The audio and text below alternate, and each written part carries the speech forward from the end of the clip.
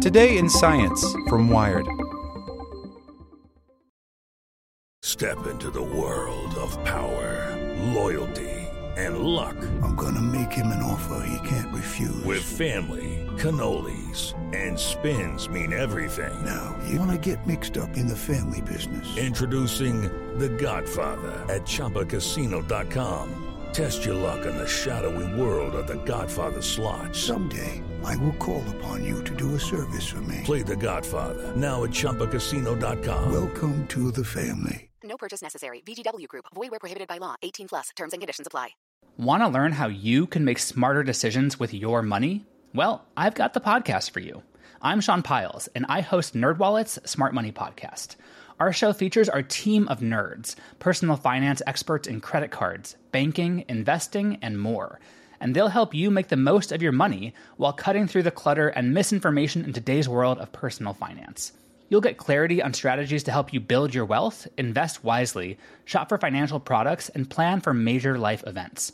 Listen to NerdWallet's Smart Money Podcast wherever you get your podcasts. Welcome to the spoken edition of Wired. Space Oddities. We Need a Plan to Stop Polluting Space Before It's Too Late, by Amy Webb. There's a lot of junk floating out in space, and it's a problem we've been talking about, in fits and spurts, since the 1960s. Space junk was the topic of my middle school Futurists Society Challenge. That year, 3 friends and I mapped the probable timeline and implications of all the broken bits of dead spacecraft and orbital clutter, writing scenarios about how all that garbage would eventually make it difficult to launch new satellites. Our solution? An enormous net connected to an Earth-based rocket-powered launching and landing system. Space junk was the debate topic of my senior year of high school, and my teammates spent the year mapping out arguments for all the ways errant satellites could cause space agency turmoil, political unrest, and human casualties. As a sophomore in college, it was part of my environmental politics class. I wrote a thesis on it. A decade later, when I was living in Japan, a Chinese satellite collided with a NASA rocket. The news and the junk seemed to be everywhere, following me throughout life. Space junk rises to the level of our national consciousness only when something, an inactive satellite, busted-up rocket boosters, fragments of manned spacecraft, threatens us back on Earth. We're talking about it again because, after nearly 7 years orbiting Earth, the Chinese space station Tiangong-1 tumbled out of its celestial track earlier this month, plunging to Earth and scattering debris over hundreds of miles in the South Pacific Ocean. Space junk is a problem that continues to orbit our collective attention, and within days it will once again circle out of view. We'll ignore the problem to our own detriment. The Federal Aviation Administration is projecting an unprecedented number of satellite launches between 2018 and 2020, with some estimates as high as 12,000 during that time period. Just as Tiangong-1 was falling towards Earth, halfway around the world in a D.C. office building, the Federal Communications Commission gave SpaceX provisional approval to launch some 4,000 new satellites into orbit, without any scenarios for how to deal with all that future space junk they would inevitably become. As humans, we operate with a knowist mindset. We tend to plan for the next few years of our lives more than any other time frame. Knowist thinking champions technological achievements, but it also creates a serious blind spot. We forget that our actions in the present could have serious consequences in the future. Already on Earth, we discard tens of millions of tons of electronics each year. We curdle lakes with toxic chemicals, contaminate the atmosphere with climate-altering carbon dioxide, and heave so much plastic into the oceans that by 2050 experts think there will be more plastic than fish in the sea. Space is our next dumping ground. As many as 170 million fragments of metal and astro debris necklace Earth. That includes 20,000 pieces larger than a softball and 500,000 about the size of a marble, according to NASA. Old satellites like Tiangong-1 are the biggest and highest profile lumps of rubbish, but most of it comes from rocket parts and even lost astronaut tools. Size doesn't always matter. a fleck of paint, orbiting at a high velocity, cracked the space shuttle's windshield. This debris will pose a navigation hazard for many centuries to come. At least 200 objects roar back into the atmosphere each year, including pieces of solar panels and antennas and fragments of metal. All of them pose dangers for future astronauts.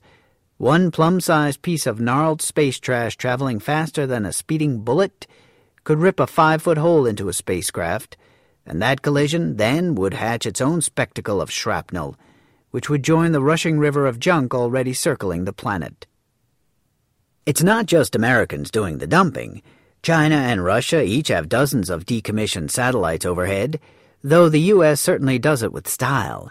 Like everyone, I marveled at the successful launch of SpaceX's Falcon Heavy rocket, whose cargo included Elon Musk's Tesla Roadster and a mannequin driver named Starman.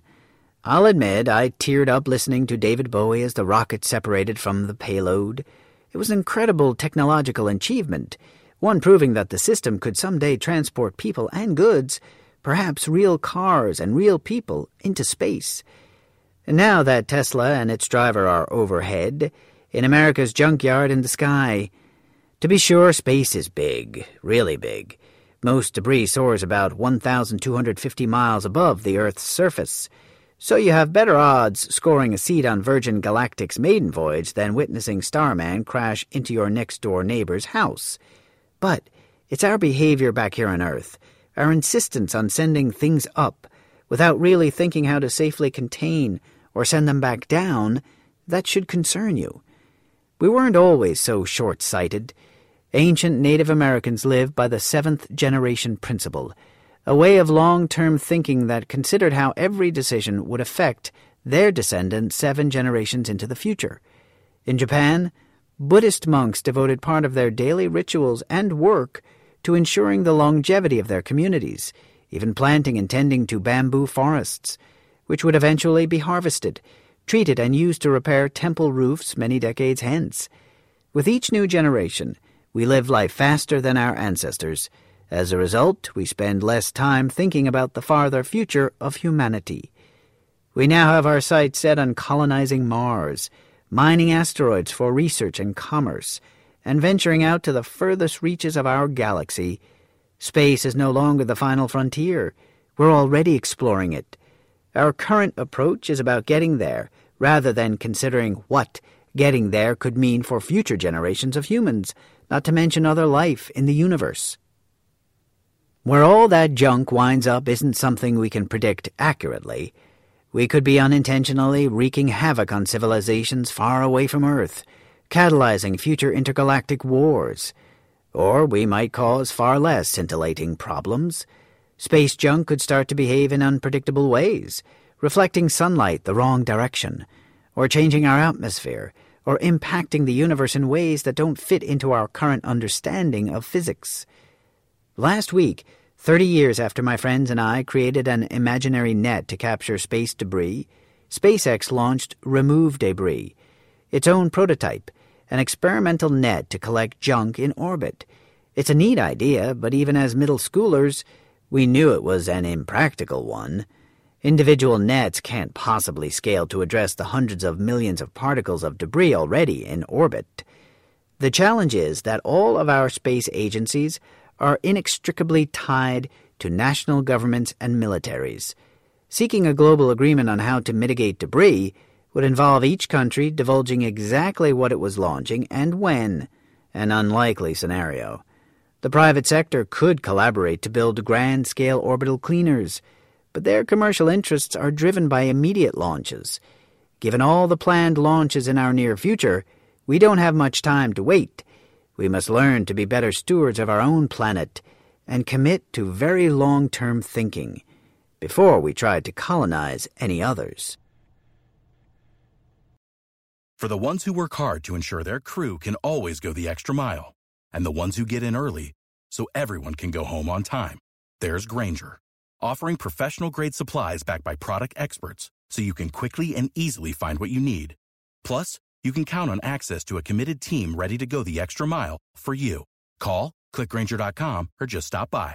Grainger, for the ones who get it done.